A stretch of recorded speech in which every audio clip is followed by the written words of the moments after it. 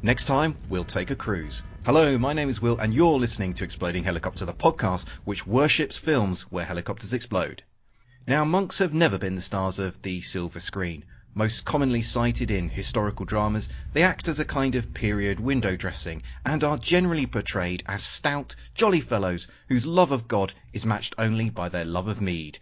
True, Asian martial arts films in the 70s and 80s often featured monks of the Shaolin variety, kicking God-fearing arse whilst dispensing cryptic wisdom. But in Europe, monks have only ever been a marginal presence. So it's against this unpromising backdrop that we come to the film we're reviewing on this show. One that bravely smashes the stone tablets of convention and preaches a whole new gospel of monk cinema. So we're looking at Lasco Death Train.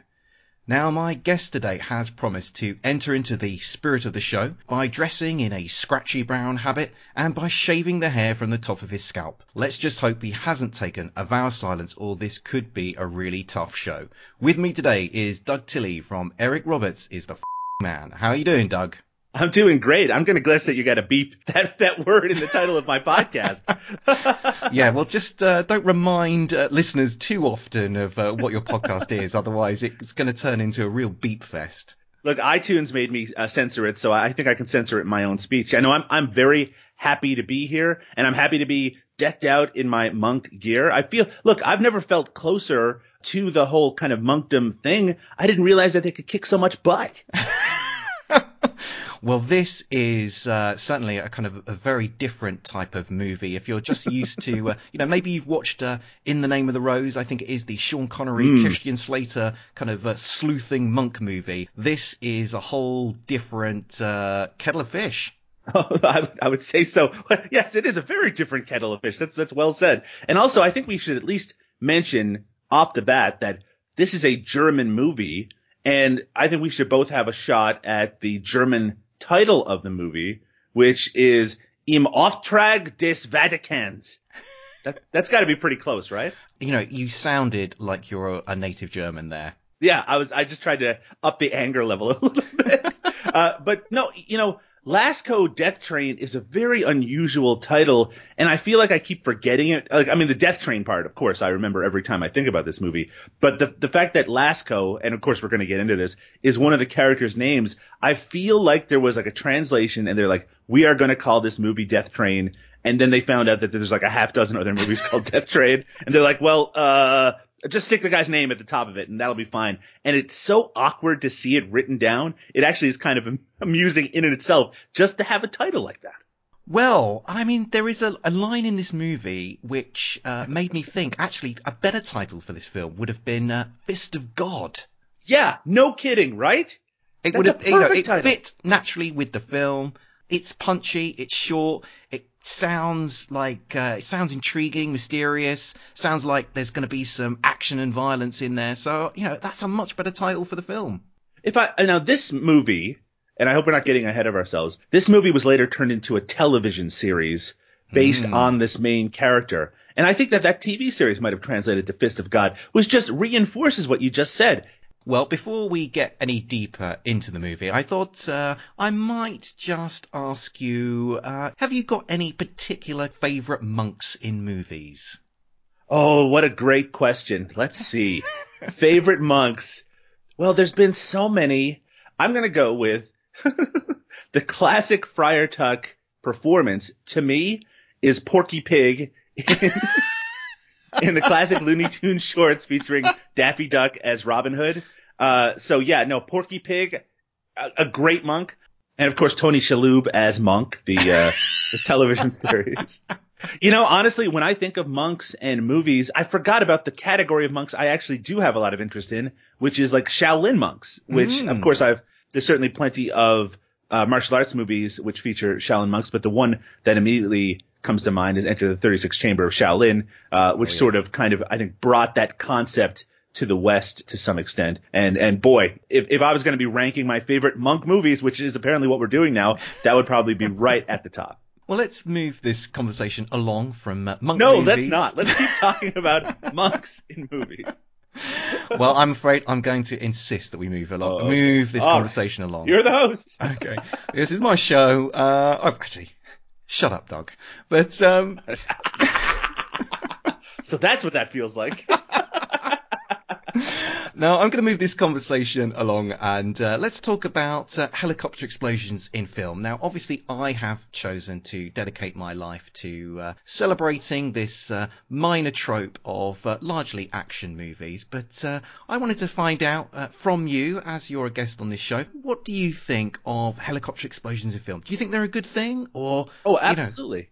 Are you kidding? Look, the thing about a helicopter that makes it so unique and wonderful as an explosive kind of center is that it can hover, right? It's not flying quickly overhead. It's not kind of stationary like a lot of cars are, or even kind of moving at a fair clip. But like it can be in almost any position, right? It can hover in front of a building. When I think of the explosion from, I think it's Stone Cold, where the motorcycle goes into maybe the classic helicopter explosion, right? And this isn't an explosion, but when the Terminator and Terminator 2, the liquid metal goes into it and makes the guy jump out of the helicopter. You can hover it in front of a building. You can have it moving at a fair clip, maybe even right in front of a train in some capacity. So look, if you can get a helicopter and you can fill it with some sort of explosive device and you can blow it up, there's also like pieces of metal that can go in any sort of direction, right? And dangerous pieces of metal. Boy, it just seems like the perfect thing to blow up. I can see why you would base a podcast around it, because I would never get tired of watching helicopters explode in a variety of different ways, which is a good thing for the movie that we're talking about here. It certainly is. And if you are tired of watching helicopters explode in movies, then you are tired of life. That's that's a credo I live by, Doug. Yeah. In fact, I think you would be an idiot to disagree with that. Well, I think it's time we put down the communion wine and wafers and got stuck into Lasco. So let's listen to the trailer with a wonderfully portentous voiceover. On the way to escape the curse of memories. Looking for inner peace. He decides to serve God. Lasco is the ideal man for us. Pugnus Day? What's that? It's a secret order. And he encounters the devil. My name for today is Lucifer. Your Eminence, it's the pilgrim train to Lourdes. We have a situation. Maybe they want to hijack it. What did they steal from the safe?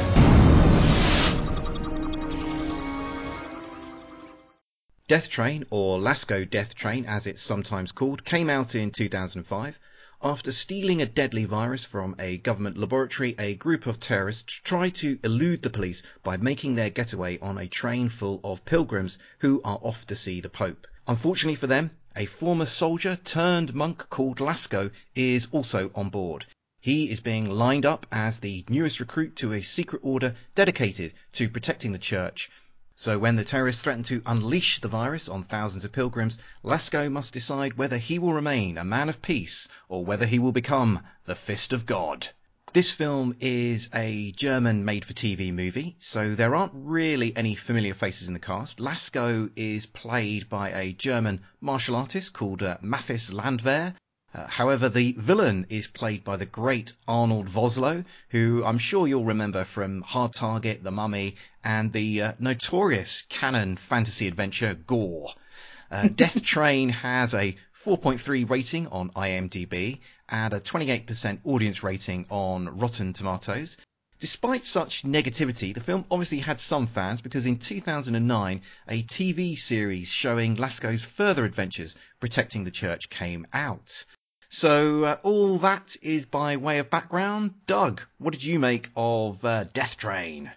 I think it depends on your expectations going into it. This is no way going to be as slick as your U.S. high-budgeted action movie, but it does make up for what it lacks in production value with lots of fight scenes, big explosions, and a kind of a unique concept. Just the idea of this train full of monks and pilgrims and the kind of drama that you find in it. There's obviously lots of opportunities for comic relief as well. It does kind of feel like the pilot for a TV series because it does set up those kind of supporting characters. It does kind of set up at the very end, especially that, okay, Lasco, he is like the head fist of God. Boy, that would have been a better title. You're absolutely right.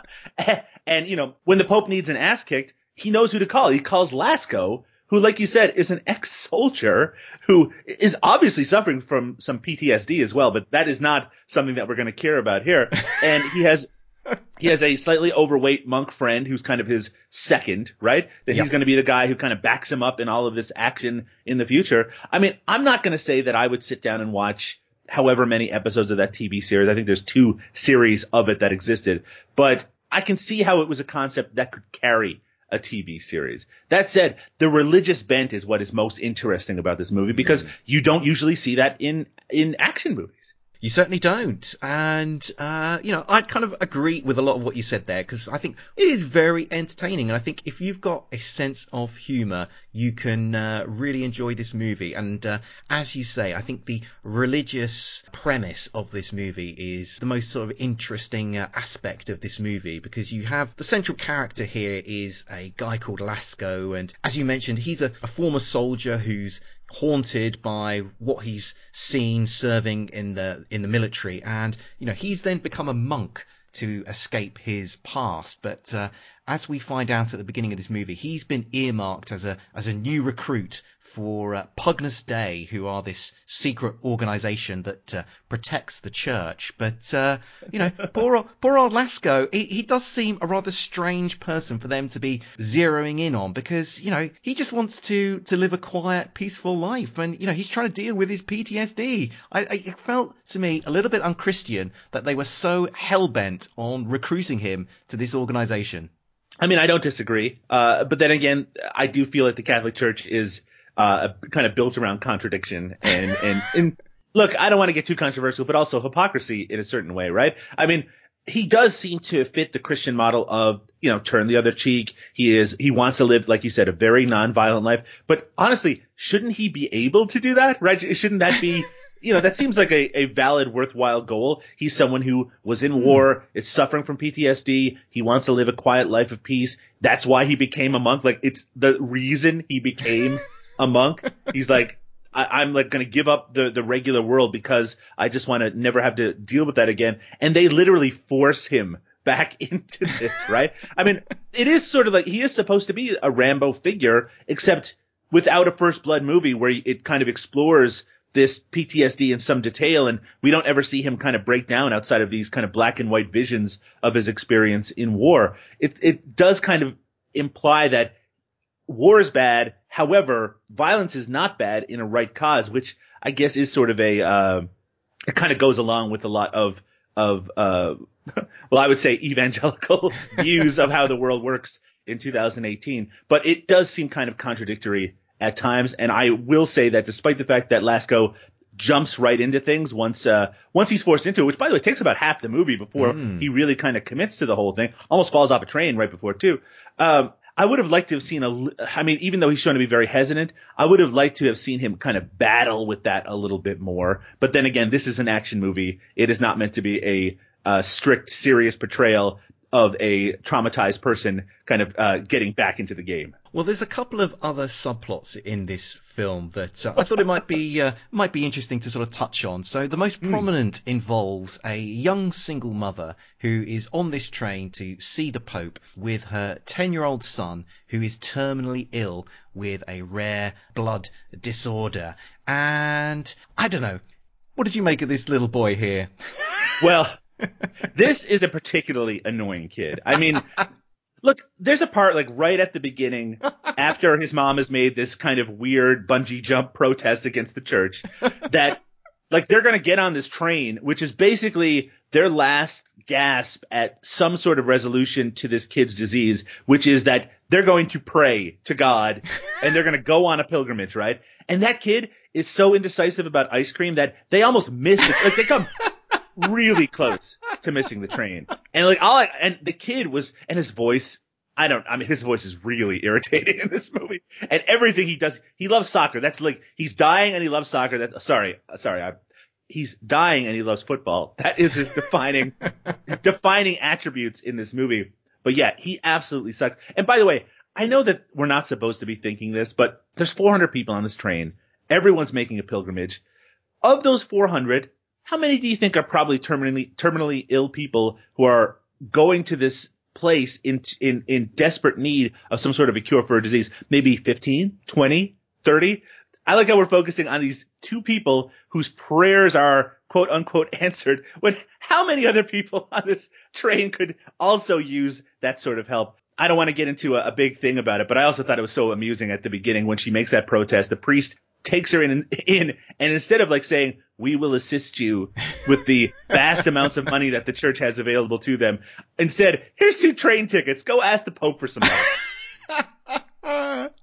Well, I mean, it's interesting that you mention, how many who else might be on this train, who might need some medical help or some assistance from God, because we do have a couple of other passengers on this train who they're the sort of the comedy relief pairing. So there's one guy who is blind, and there's another guy who is he has a lot of problems walking. I think it seems to be because he's got gout, but he needs his. They even mentioned that, and they pop up regularly throughout this film, sort of commenting on the situation sort of going on around them. So there's a scene where Lasco is on top of the train, and he looks like he's about to fall off, and he's flapping around outside the window. But of course the blind man, he can't see him, but keeps sort of hearing something at the corner. And the other guy, who's his irritable friend, is just sort of, you're imagining this, God, that's a good job you can't see anything. You'd be a nightmare. I don't know. It reminded me of another train-based movie, The Lady Vanishes, and I don't know if you remember the kind of comedy relief pairing in there of Charters and Caldecott, I think their names were. Absolutely. In fact, I think that Hitchcock maybe even brought those characters back into. There's some other context where they're actually in another. Had, those characters then were spun off, and they had their own series of movies. That's right. And I mean, of course. Would you like to see that happen with this pair? Well, I was picturing that for the TV series, that wherever Lasco ends up, somehow these two characters are also there as well. And it just becomes this running joke that they end up like worldwide, internationally, just in the background, his own Rosencrantz and Guildenstern, wherever he ends up. So, I mean, yeah, look, they're not very funny. Let's just face it. Also, the idea that obviously this blind guy is going to a pilgrimage in the hopes that the Pope or whoever is going to cure his affliction. That's played pretty much for a complete joke. It's like, nah, sorry, you're stuck with that, but have fun on the way. I did think that they were going to play into the climax in some way, like that they were going to be there. Maybe they would be the ones who, this is going to sound strange for those who haven't seen the movie, that they would pass out the communion wafers that have the antidote to the poison that is supposed to kill everybody. Like they would be a big part of that or something. But no, they are played purely for comic relief, and when they are no longer useful, the movie just kind of forgets about them. Well, let's touch a little bit on kind of how this movie integrates sort of religion into this movie, because we've talked about this the kind of the subplots with this mom and her son looking for a miracle to save his life, but throughout the film there are some interesting little touches where the Christian faith is kind of woven into the film, and you've mentioned one of them already, where the vaccine for this lethal virus which is on board this train is passed out via the medium of religious wafers. What did you think of some of the other little sort of ways? There's one particularly very entertaining one. I want to see if you're going to mention it before I prompt you. Oh, I probably won't. I mean, all I'm thinking about right now is the fact that the major theme of this movie is that prayer works sometimes, right? It says, like, even the priest at the very beginning. No, I think even Lasco says to the kid, he's like, you pray and it'll work sometimes, and that's kind of what you're supposed to take away from it. It's like, never give up faith, have unwavering faith that it could happen, that this miracle will come true, but it's also possible that it won't. So which is a kind of an odd perspective, but also the only, I was going to say realistic one, but the only one that kind of makes sense in the context of how the world actually works. But in terms of the, are you talking specifically about the monk who gets shot and ends up stopping the bullet with, I mean, the classic stopping the bullet with the Bible, which also has some sort of medallion at the back of it that also keeps him from being killed. There was a lot of religious iconography. There's people crossing themselves and crossing others and things like that. And also the fact that outside the train, the people who are keeping an eye on the situation and making decisions about what's going to happen to the train, that involves a representative from the church there. And he is shown as being very pragmatic, while also getting angry at someone for making like literally the only decisions that they can make. Well, the one bit of this film that I did want to mention with regards to, I guess, weaving its kind of religious theme into the script, but I guess also weaving a popular culture moment into the script is that there's this priest on board the train who is droning on prayers out to everybody on board, and Vosloo comes along and grabs the mic off him in order to make an announcement to everybody on board. And there's for Oh, reasons. yes. Oh my gosh. What an odd thing. Okay, I'm going to let you describe it, but a musical cue that was completely unexpected. Yeah, so Vosloo grabs this microphone and makes an announcement to the kind of everyone on board the train, where he basically is parodying or kind of paraphrasing the lyrics to the Rolling Stones song "Sympathy for the Devil." So he grabs this microphone and sort of says, "Please allow me to introduce myself, and you can call me Lucifer." And there's a very clearly, obviously, this film didn't have a big budget. Clearing "Sympathy for the Devil" for use in this film was never going to happen, but some enterprising musician has cobbled together a similar but legally not similar enough cover version of "Sympathy for the Devil" to play in the background, which I found that one of the more inspired moments of this film. Oh man, when the kind of yelps that kind of happened at the beginning of Sympathy for the Devil, like a weirdly imitated, not like you said, just a little off version of that intro started playing, I'm like, what is happening? There's no way that they're going to play that song here. And it is just play as kind of a light instrumental in the background. But yeah, in terms of odd moments, and it kind of like, I never kind of positioned this villain character as being so kind of Satan-like that this is more like a battle against evil as opposed to a battle against, I don't know, capitalism or something like that. But that kind of reinforces it to kind of really take us back to that traditional faith-based structure of a movie. Again, not that I've seen many faith-based action movies in the past. Hey, but there's a few of them out there. Well, let's talk about the action in this movie, because that's essentially what this film is attempting to do. It has got some pretty spectacular action sequences in this, despite the fact that it is a very low-budget movie. Yeah, no, absolutely. And I think it helps a lot that the actor who plays Lasco, Mathis Lanvere, he's obviously a very talented martial artist. We see him training at the beginning. Of course we do. And in terms of hand-to-hand combat, I think he's done a lot of Hollywood movies. I think he worked on Speed Racer and things like that. So he's worked with the Wachowskis. So it's a case where you have a obviously very physically talented person. You have a lot of people involved in this who are stunt performers. So the explosions are going to be bigger and better than you'll see in your average straight-to-video or made-for-TV action movie. And the fight scenes, there obviously has been some care put into them. I don't know if a lot of the people on the other end have the same sort of fighting skill as Lasco does in real life.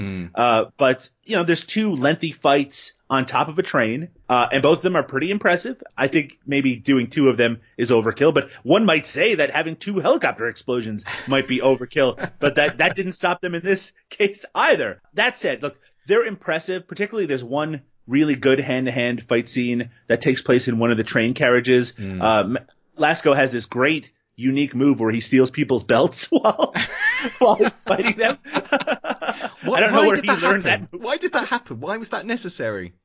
He not only stole the guy's belt, he put it on himself, which I thought was an interesting move. It's like, because he's a monk, they also play up the fact that he wants to beat the hell out of these people, literally, but he doesn't want to kill them. So whenever they end up doing things that will kill them, it always has to happen by happenstance. Like one person gets knocked and they're just about to fall out of the train and he's reaching, trying to catch them, even though it's going to endanger all the more people to have them on the train. And even though falling off that train almost certainly will not kill this person, it will just get him off the train. But the person falls because the thing he's holding on to lets go. That just reminded me, by the way, we have to mention the greatest moment in this movie where we have, of the villains, we have, the main villain, which is Arnold Vosloo, and we have his underlings. And one of them is a woman who's incredibly capable. She's the technical person, right? She's shown to be on the ball the entire movie. And the way that she meets her end might be the dumbest thing I've seen, but also the most entertaining. She climbs up to the front of the train to try to stop it. I'm sorry if you were going to mention this anyway, but I got to talk about it now. No, go for it. She has a rocket launcher with her, or some sort of bazooka, which they've used earlier very effectively. She has it on her person, I guess just as a way to threaten the conductor, just to make him stop this train. As she's climbing up to the front, she gets it caught on something and accidentally shoots off a rocket that then turns 90 degrees and comes back and blows her and the entire front part of the train, blows them up. Like, she, for a character that's meant to be as capable as probably any that we see in the entire movie, she dies in the dumbest way possible. And of course, hey, maybe God did it, right? I guess maybe we're supposed to think God controlled the rocket and put it right back at her. Like that, you reap what you sow, to coin a phrase. Exactly. And I think there's a superb little punchline to that thoroughly bizarre sequence where the kind of the rocket comes back and blows up the sort of entire front of the train, but obviously the train has to keep running because this train can't stop, and somebody sort of says, oh, how come the train's still moving, and Lasco says, oh, well, it's a diesel engine. So like as if that explains why the train is still intact after it's been bazookaed. I like how it seems like within the train no one is aware of what's going on outside the train, right? Like even the kid sees like a rocket go by at one point, but like there's literally massive explosions and multiple helicopters around the train, and no one seems to be aware that these are happening at all. Even when at the end, when we're jumping to the end, but even when the train runs into a helicopter and the helicopter explodes a million different times, there doesn't seem to be any impression that the people on the train are like, oh my gosh, what just happened? Most of them just seemed like, and there's also another part where the train hits a vehicle that's on the track.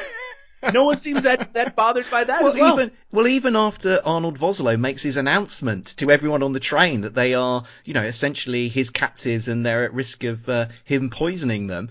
You see people in the carriages like later on after he's done that, they're all just sort of sitting around passing the time. They seem to have taken a very laid back approach to the situation they find themselves in. I guess they're just trusting in God. Yeah, they have faith, so I guess that's all you need. Trumps common sense every single time.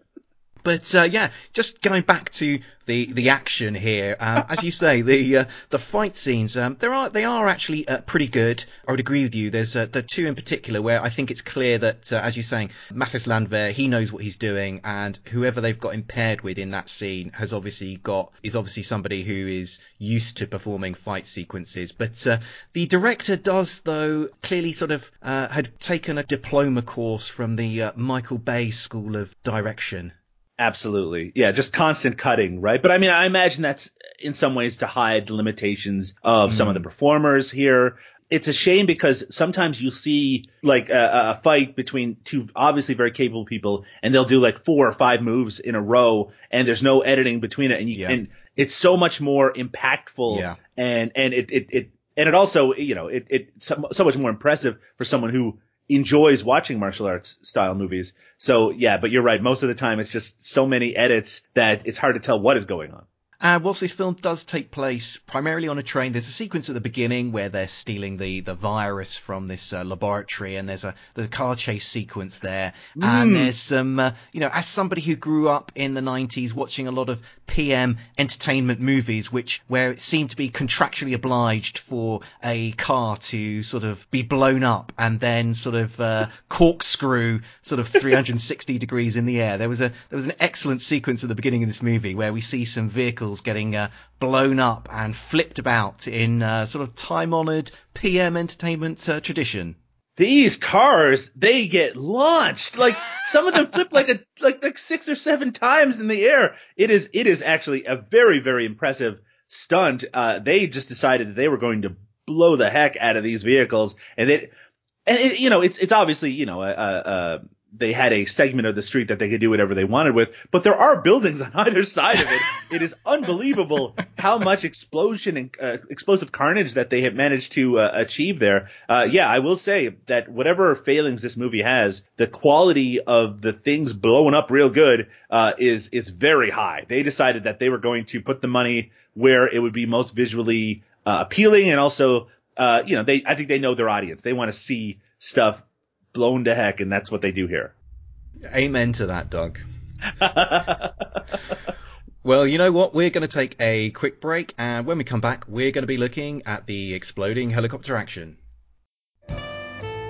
I'm Clint. And I'm Jared. And we're the hosts of the podcast Alcohollywood, your source for inebriation, which you're not listening to right now because this is just a promo for a weekly podcast on all kinds of movies. New, old, good, bad. Yeah, especially bad. Plus, we invent a cocktail and a drinking game inspired by each film. And sometimes we make jokes. Not this time, but sometimes. Subscribe to us on your favorite podcatcher and check out the whole shebang at alcohollywood.com. We're back, and now we're looking at the exploding helicopter action. The first comes when the police attempt to stop Vosloo escaping with the virus. They order in a helicopter full of commandos to storm and seize the train. As the chopper hovers above the moving carriages, the brave commandos slide down ropes to try and get on board. Unfortunately, the villains have sneakily brought along a rocket launcher as carry-on luggage for their journey. One of the baddies leans out of a carriage window, fires the missile, blowing up the helicopter. The second moment of chopper carnage happens right at the end of the movie. To make his escape, Vosloo whistles up his own helicopter to whisk him off the roof of the train. Naturally, Lasco isn't going to allow this, so the pair proceed to have their long-awaited showdown on top of the train. Unsurprisingly, Lasco prevails in the fight, so Vosloo pulls out a pistol to shoot our hero.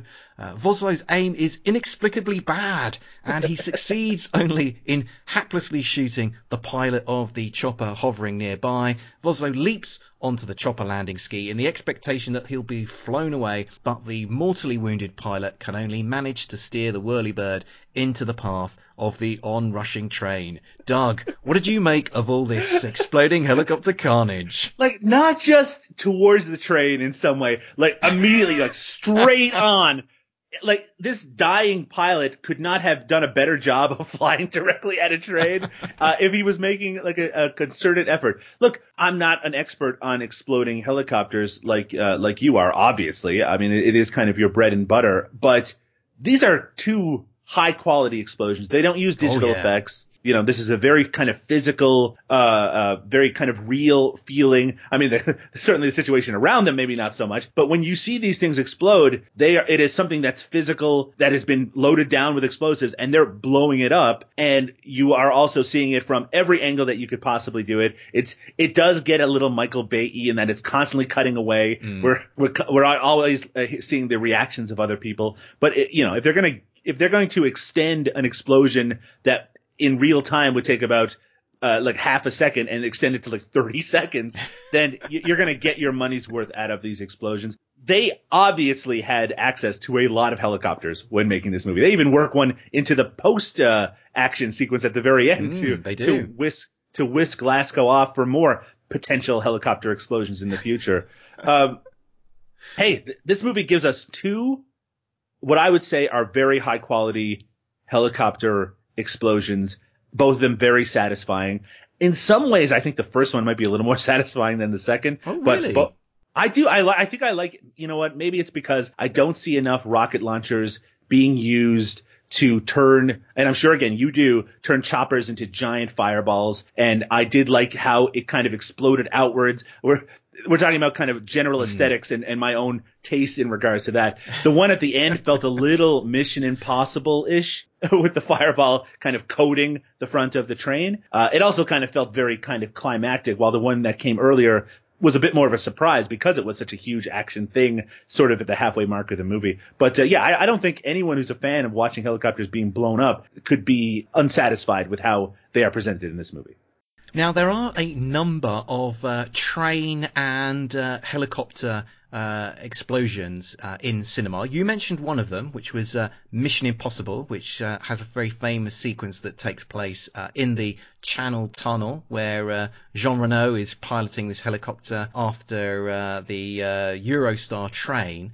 But there's only one other film, Doug, where you get to see a helicopter ramming or being rammed by a train. Can you name it? Oh my goodness. I hesitate to guess. Is it a modern action movie? It's one from the 80s, and helicopters were central to the entire concept of this movie. So think... Is it Blue Thunder? It is Blue Thunder. Oh! So at the end... Well, you know what? There was a time in the early 80s when people were really into helicopters.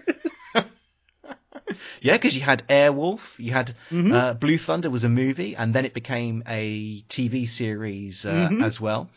So, yeah, Blue Thunder, at the end of that movie, you see Roy Scheider park the Blue Thunder helicopter in front of a train, which then rams into it. And that's another particularly good train-related exploding helicopter. So yeah, I was surprised when he said, "Smile, you son of a bitch," before it ran into it. I'm sorry. But you've witnessed here, Doug, a very rare exploding helicopter event. So I hope you feel that you've been brought, that you're now part of a really sort of niche club of people who have witnessed helicopters being blown up by trains. I feel like I now fully and completely understand your fascination, if not obsession, with the idea of these helicopters exploding in these variety of different ways. I don't know where it fits in the oeuvre of the entire helicopter explosion genre, but I will say that of the ones I've seen, the two that feature in this movie are very high up there on the list. They certainly are. Right, I think it's time to say the last rites on this podcast. Doug, thanks for joining me on the show. Do you want to take a minute to tell people about your podcasting activities and, kind of where they can find you online?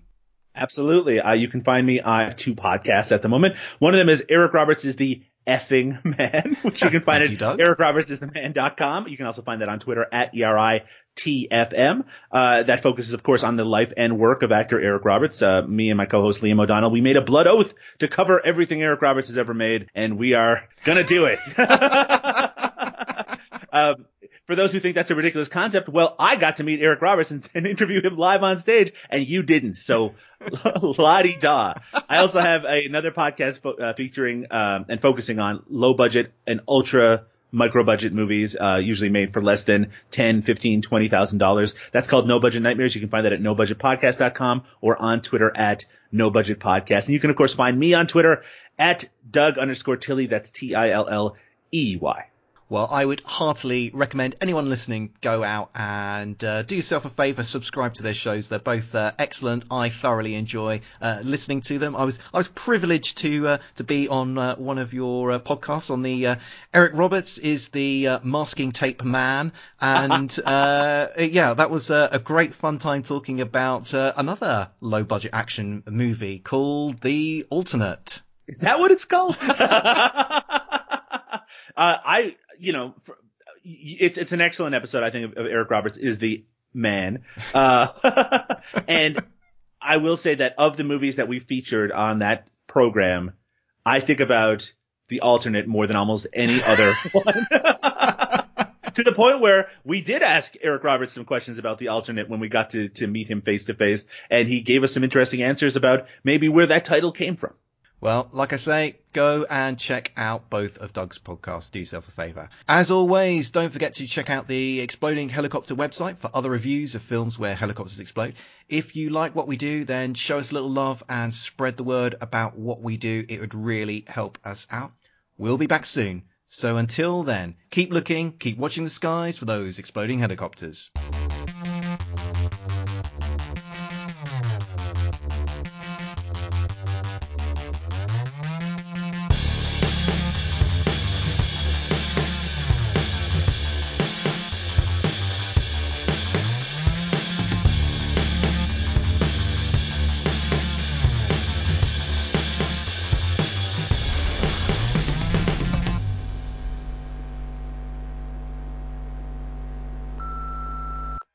This podcast is a proud member of the Lamb Podcasting Network. Find the network at largeassmovieblogs.com.